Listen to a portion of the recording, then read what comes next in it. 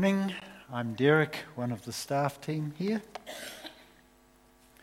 I'm reading from 2 Corinthians chapter 4 in our series, and the page number in the auditorium Bibles is 1067 if you care to join with me. I'm starting at verse 7. Paul writes, "But we have this treasure in jars of clay to show that this all-surpassing power is from God and not from us. We are hard-pressed on every side but not crushed, perplexed but not in despair, persecuted but not abandoned, struck down but not destroyed. We always carry around in our body the death of Jesus, so that the life of Jesus may also be revealed in our body. For we who are alive are always being given over to death for Jesus' sake, so that this life may also be revealed in our mortal body. So then, death is at work in us, but life is at work in you. It is written, 'I believed, therefore I have spoken.' Since we have that same spirit of faith, we also believe and therefore speak, because we know that the one who raised the Lord Jesus from the dead will also raise us with Jesus and present us with you to himself. All this is for your benefit, so that the grace that is reaching more and more people may cause thanksgiving to overflow to the glory of God. Therefore we do not lose heart. Though outwardly we are wasting away, yet inwardly we are being renewed day by day, for our light and momentary troubles are achieving for us an eternal glory that far outweighs them all. So we fix our eyes not on what is seen, but what is unseen, since what is seen is temporary, but what is unseen is eternal." Thanks be to God. We have this treasure in jars of clay to show that this all-surpassing power is from God and not from us, says Paul. So far in 2 Corinthians, we've been considering with Paul the greatness of God. There have been many wonderful things written so far in 2 Corinthians about who God is. And now in chapter 4, Paul addresses again the attitude of the Corinthians, the believers. And in effect, he's reminding them that this faith is not a walk in the park. The Corinthians, filled with the culture of their day, believed that faith was complementary to who they already were. That they were greater people because of faith, but they were already a great people in their own eyes. And so Paul is saying your boast is a fallacy in effect. Faith, if it really means anything to you, isn't easy. It's not a walk in the park. And Paul goes on, as we've just heard, to talk about how demanding and painful faith actually is. In 1 Corinthians 15, verses 30 to 31, he speaks of the perilous hazards he's already endured in his faith. He says, "As for us, why do we endanger ourselves every hour? I face death every day." And he says this in the context of his own faith walk, his witness, and his apostleship in setting up churches.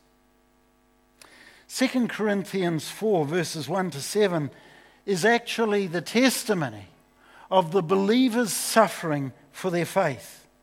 And Paul is writing to alert the Corinthians that rather than being boastful and thinking you've got it all together, you are very quickly going to realize that faith has costs. There is anguish involved. And faith, if it's true faith, is faith lived out in the midst of affliction and persecution. Now, some of you may have heard of Leonard Cohen. We're going to hear a song from him in a moment, or a part of a song. First of all, though, I want to say, in effect, Paul is saying we have, or we think we have, everything pretty much sorted. Our lives are pretty good. We have this power. We have this testimony. We have faith that makes a difference. But Paul, I think, in the first few verses of chapter 4 is saying, actually, it's God who has this power. You have no power. You have very little power if, in fact, your faith is true and real. It's God, you see, who has this power. And I thought of a line from this Leonard Cohen song. I'm not saying anything about Leonard Cohen's faith or anything else. Some have said Leonard Cohen drives people to suicide. And Leonard Cohen is like that. He was also a poet too, and some of his lines are quite precious. So listen to this, and particularly the last line about cracks.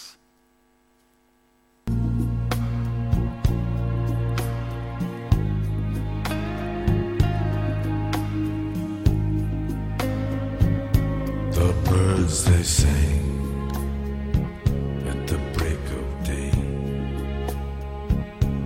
Start again, I heard them say. Don't dwell on what has passed away, or what is yet to be.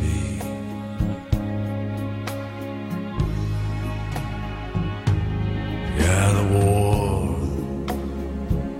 they will be fought again. The holy dove, she will be cut again. Bought and sold and bought again. The dove is never free. Ring the bells that still can ring. Forget your perfect offering. There is a crack in everything. That's how the light gets in. Strange about cracks. The light gets in through them. And I think the opposite is also true. The light shines out through cracks. What's faith like in tough places? When, as Paul says, we are earthenware clay jars that hold something precious. Well, earthenware and clay jars often have cracks. They're imperfect. They're rough. The light gets in, and the light sometimes shines out through those cracks. You know, the Corinthians, with all their pride, they thought they had it made. They were super signed, sealed. Could the light get in to their lives? Could the light shine out? Last week, Keith used the metaphors of veils and images from Paul in chapter 3. This week, the metaphor is of crude vessels, clay vessels that are somewhat imperfect and broken. We have this treasure in jars of clay to show that this all-surpassing power is from God and not from us, says Paul.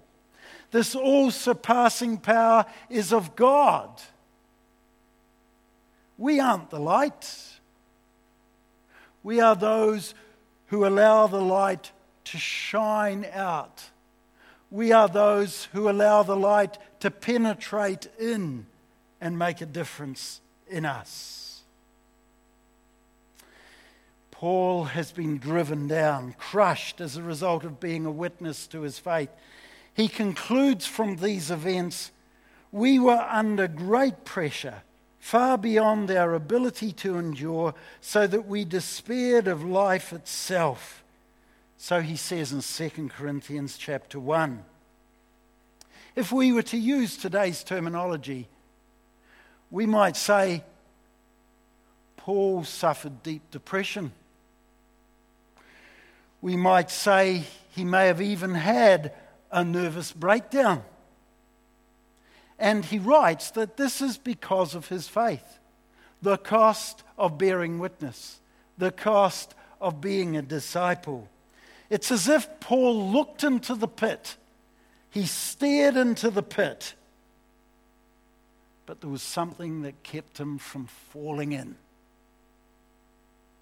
And you know, it's true for us. You ask any missionary who's been on the mission field in particular, the stark reality of enduring pain and suffering for one's faith. In verses 8 and 9, Paul paints a picture of opposites. He says it like this: we are hard pressed on every side, but not crushed. We are perplexed, but not in despair.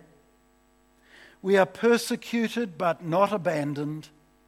Struck down, but not destroyed. Paul realizes that to be this earthenware vessel means that light has penetrated, shone in the light of the person of Jesus Christ. And in turn, light shines out. The weakness, yet the power of the gospel. Light in and light out. And Paul's drawing the suffering of faith in Jesus Christ onto himself, as he says a little later, so that believers themselves may have a corresponding amount of blessing in life. This death and this new life of Jesus, that's what it's all about. Richard Rohr, a Franciscan priest, has written this in his book, Falling Upward. Life, as the biblical tradition makes clear, is both loss and renewal, death and resurrection, chaos and healing at the same time. Life seems to be a collision of opposites. You know, many have written as if they've got faith all summed up, neatly packaged, and can write so glowingly and flowingly about faith precepts. But Paul's strange style of ministry is that to embody the gospel of Jesus Christ is to live in the death of Jesus. But, he says, it's also to live in the life of Jesus. In verse 10 he writes, we always carry about in our body the death of Jesus, so that the life of Jesus may also be revealed in our body. Here's the irony. The Corinthians were bold. They were powerful. They were popular, maybe. They were overcoming, so they thought. They were attractive warriors for the faith, for the whole world to see. But here comes Paul, speaking of weakness and suffering and shame and ultimately the death of Jesus Christ. What does it say to us in these slick presentations of the gospel? In the great churches of the world today who have got the latest in sound production equipment and everything else, and the message proclaimed is of health and wealth and the power of the gospel? Well, today I think Paul is wanting to say to us, think again. Is not the gospel more real through the brokenness, through the cracks of that which holds it? You and me? Believers?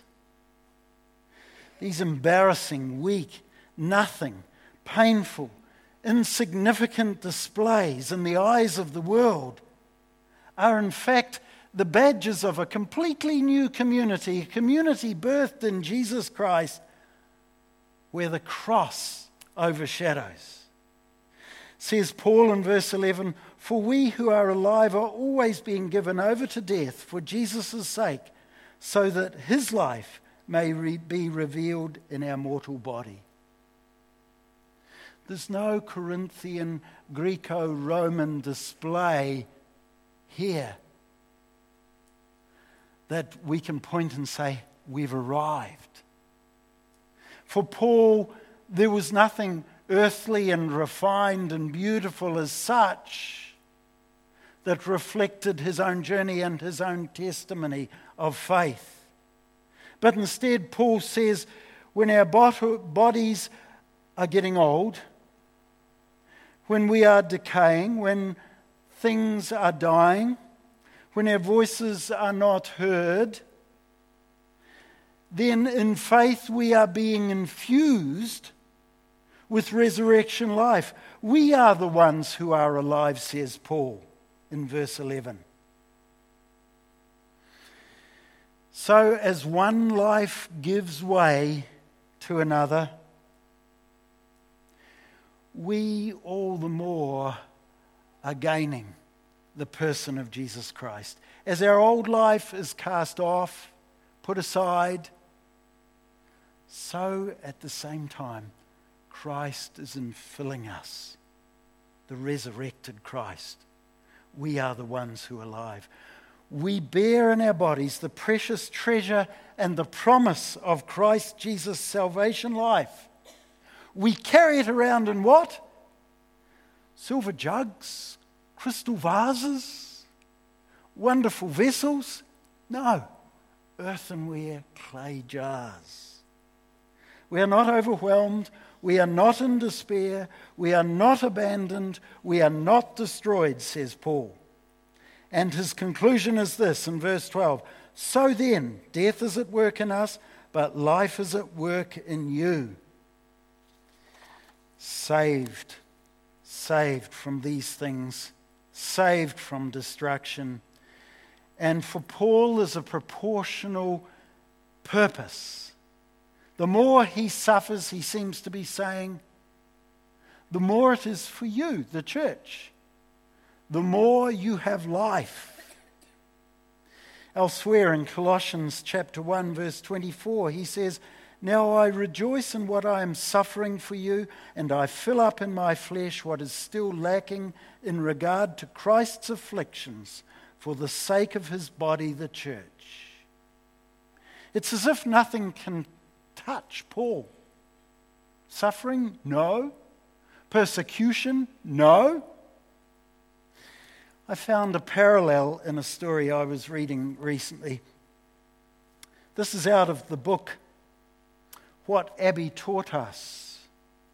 A mother in Canterbury who lost her daughter in a horrific level crossing accident, her 13-year-old daughter, and she included this, and I have to read it to you.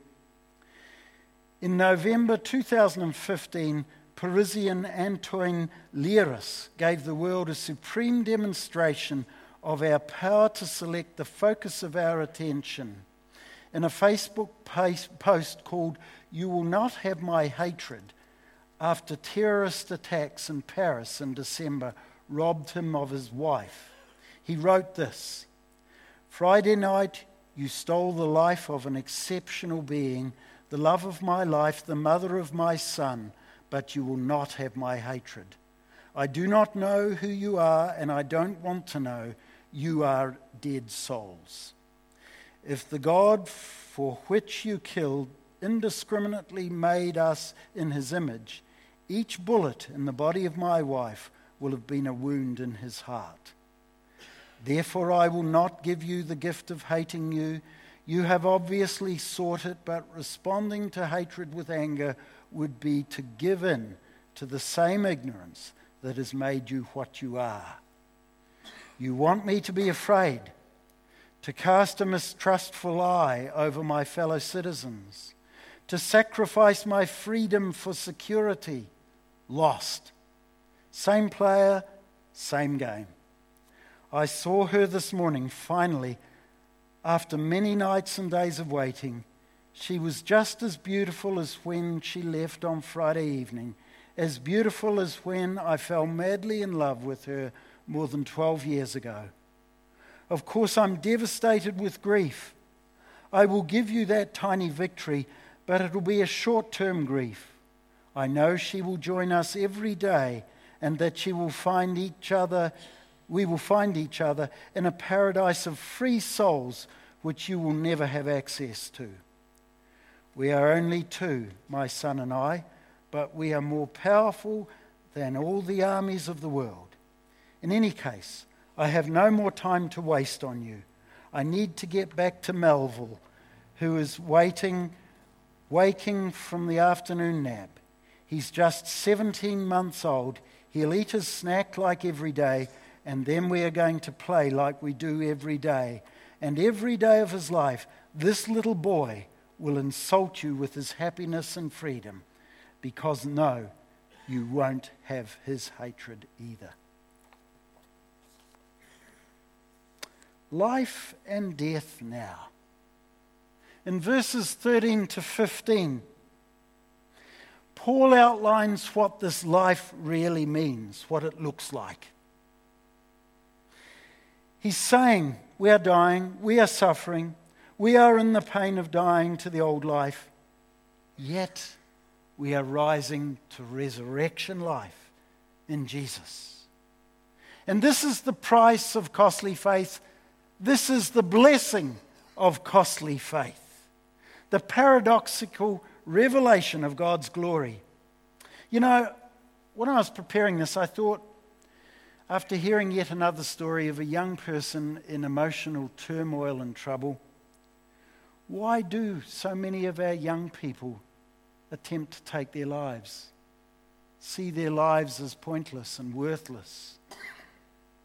Maybe it's because they have no cause to live or die for. Nothing that gives them a sense of hope. No worthy causes. Nothing to pin their hopes on. But we have this hope, and it lives in jars of clay. Linking his testimony in verse 13 to Psalm 116, verse 10, Paul writes, "It is written, I believed, therefore I have spoken." And he's obviously thinking about the whole context of Psalm 116. Verses 7 and 8 have this to say, "Return to your rest, my soul, for the Lord has been good to you. For you, Lord, have delivered me from death, my eyes from tears, my feet from stumbling." Paul praises God for every aspect of deliverance from death. And in verse 14 of our passage today, he says, "Because we know that the one who raised the Lord Jesus from the dead will also raise us from Jesus and present us with you to himself.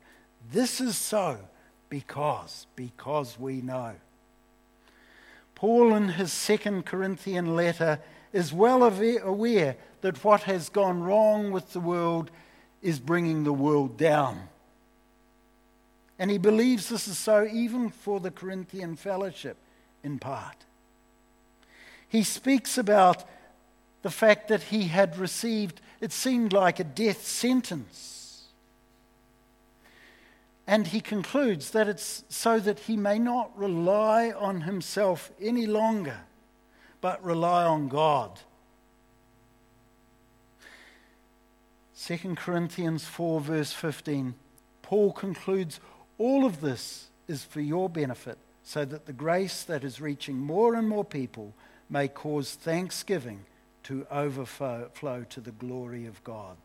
Death is at work in Paul, but life for the true believer is being shown and poured out daily.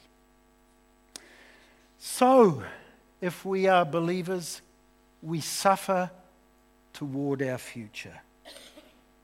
Paul made these faith declarations so that everything would benefit the believer, the reader in Corinth.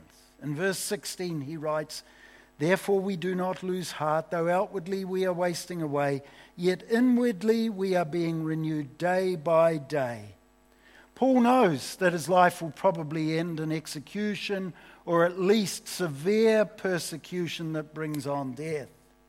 He doesn't know when. He has an open mind. But he knows this: God's new age is breaking into the now. And he's spelling out his hope for this world, for now, for us even. In verse 17 he writes, "For our light and momentary troubles are achieving for us an eternal glory that far outweighs them all these sufferings." It's like, he says, it's getting a new suit of clothes. Putting on the suit of clothes, this glorious suit of clothes. Or on the other hand, he says, it's like gaining a new body where muscles are growing and the body is becoming more and more fitter, firmer. In 1 Corinthians chapter 13, verse 12, he says, "Now I know in part, then I shall know fully." We see in part, one day we will see face to face. That's what he's referring to. Look forward. Look beyond the trials and troubles. Look beyond the annoying and the irksome things that are happening in your life. We do not lose heart, he says. He looks at the weakened state of the faith of the Corinthians.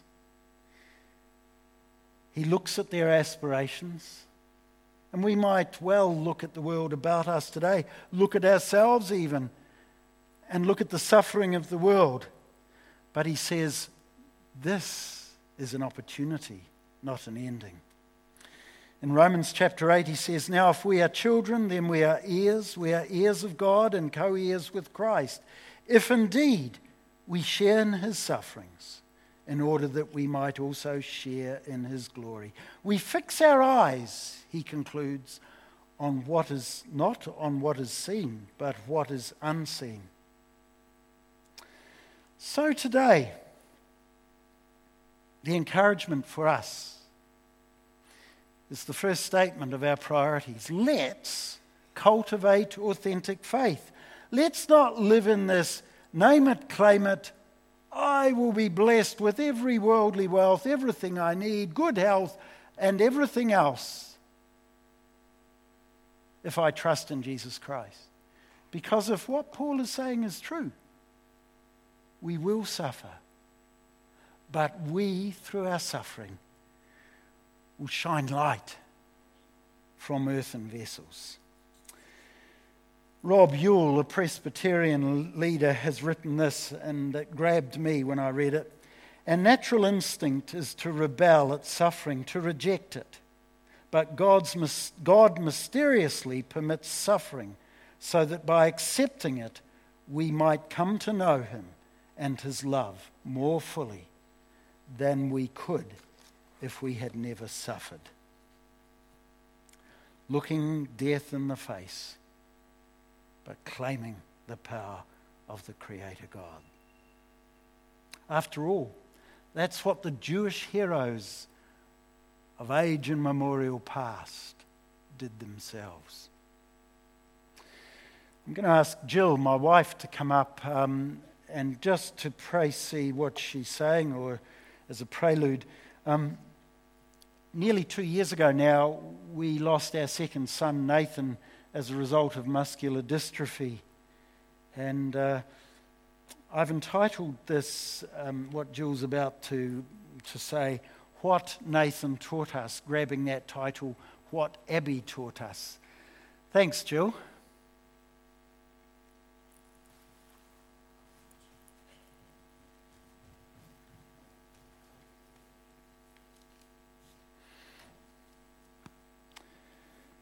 So I want to ask you a couple of questions, 3 questions in fact. What was it that Nathan taught us?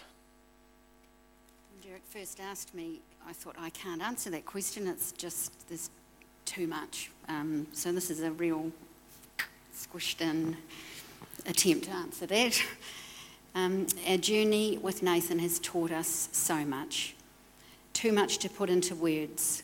Sometimes I think it's taught me everything I know that has any real value, everything that really matters. Nathan has taught me the biggest things and the best things.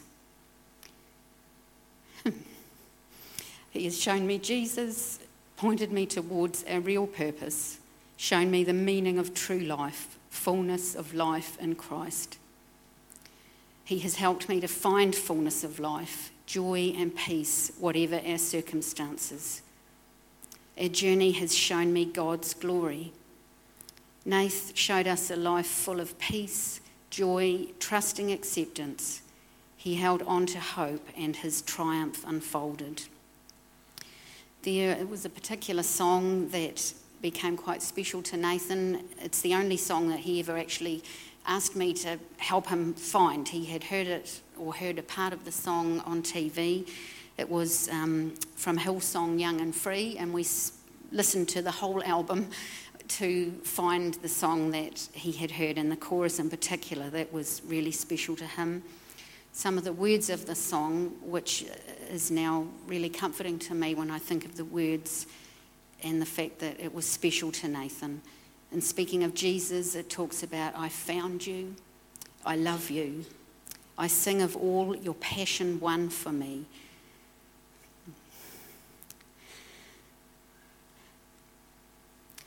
I'll get there. I sing of what your love has done in me. And for me to know that those words were so special to Nathan, the words of that song in the last days of his life, is just so meaningful. I find that because of our journey with Nath, I have priceless deposits in my heart. And sometimes my heart feels so full that I feel like it's going to burst. If there could be one scripture that would sum up what Nath has taught me, Matthew 6, verses 19 to 21. Do not store up for yourselves treasures on earth where moth and rust destroy and where thieves break in and steal. But store up for yourselves treasures in heaven where moth and rust do not destroy, where thieves do not break in and steal. For where your treasure is, there your heart will be also. Our journey with Nath has brought me so much closer to God, to the knowledge that this is not our home. We have a race to run until Jesus calls us to our true home. Let us hold unswervingly to the hope we profess, for he who promised is faithful. And my second question is actually 2 questions. Why is Nathan's resurrection so important, and why was it so important to him? Nathan's physical body was wasting away quite literally, but in his spirit he was getting stronger and stronger. For Nath, being with Jesus became everything. All his hope summed up in the knowledge that he would be eternally with Jesus. As his days on earth came to an end, I believe he knew his Lord more and more each day.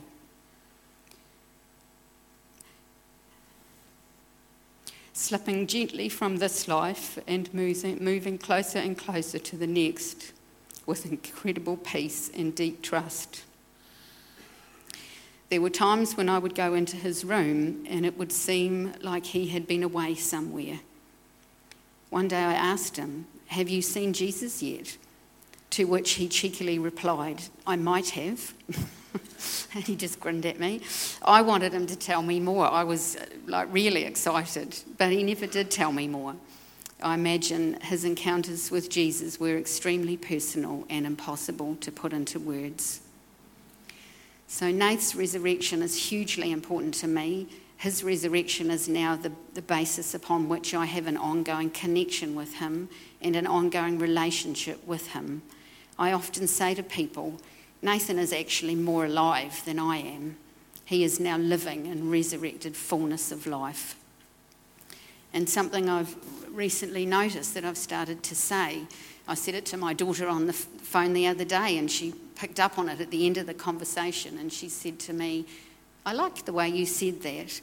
I have found, and it's quite recent, that if I'm referring back to the time when Nathan died, I actually find that now I say when Nathan was resurrected, and it's just something that has happened naturally.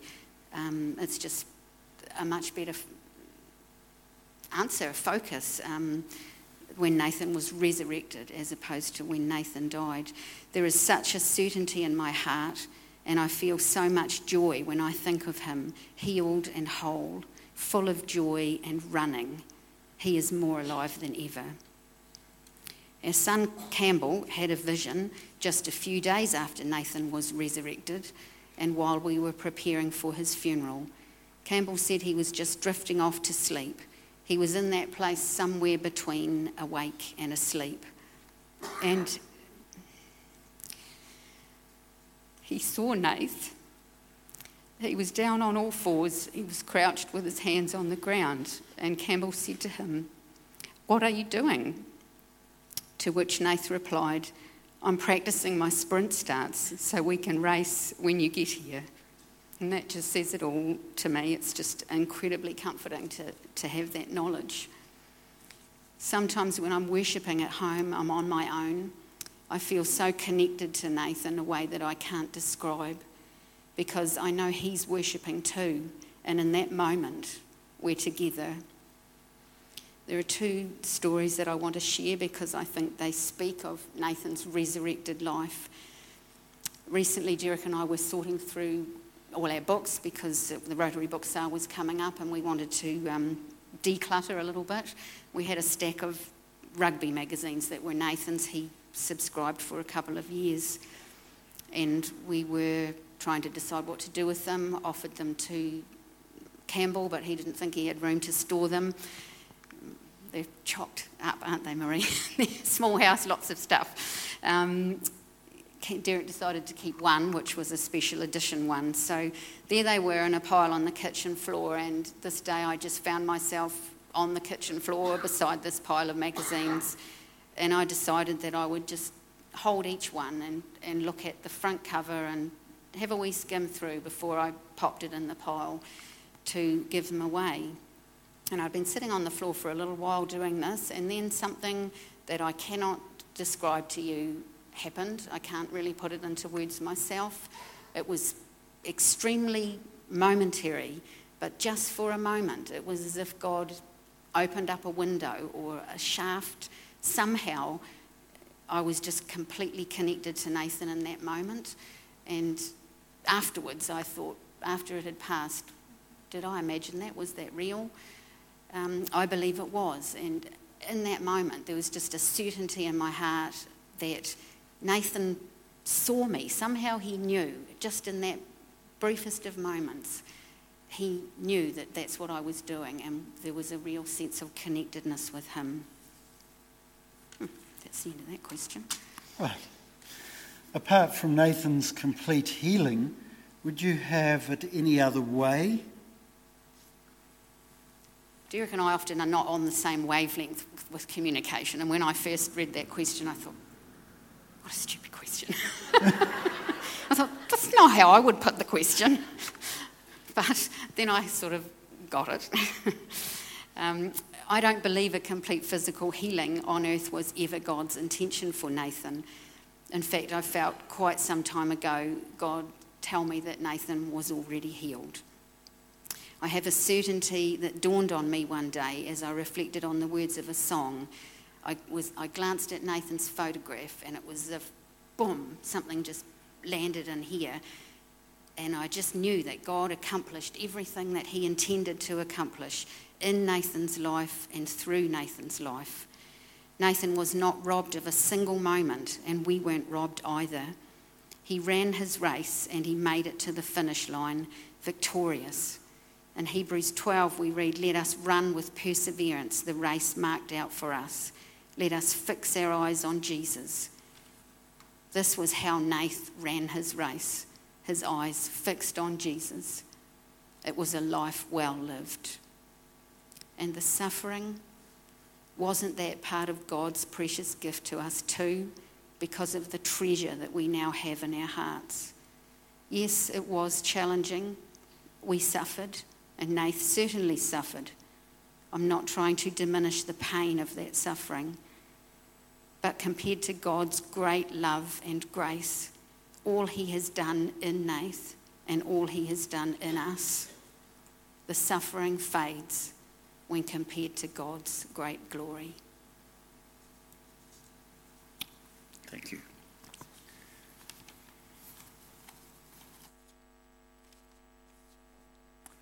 Thanks, team.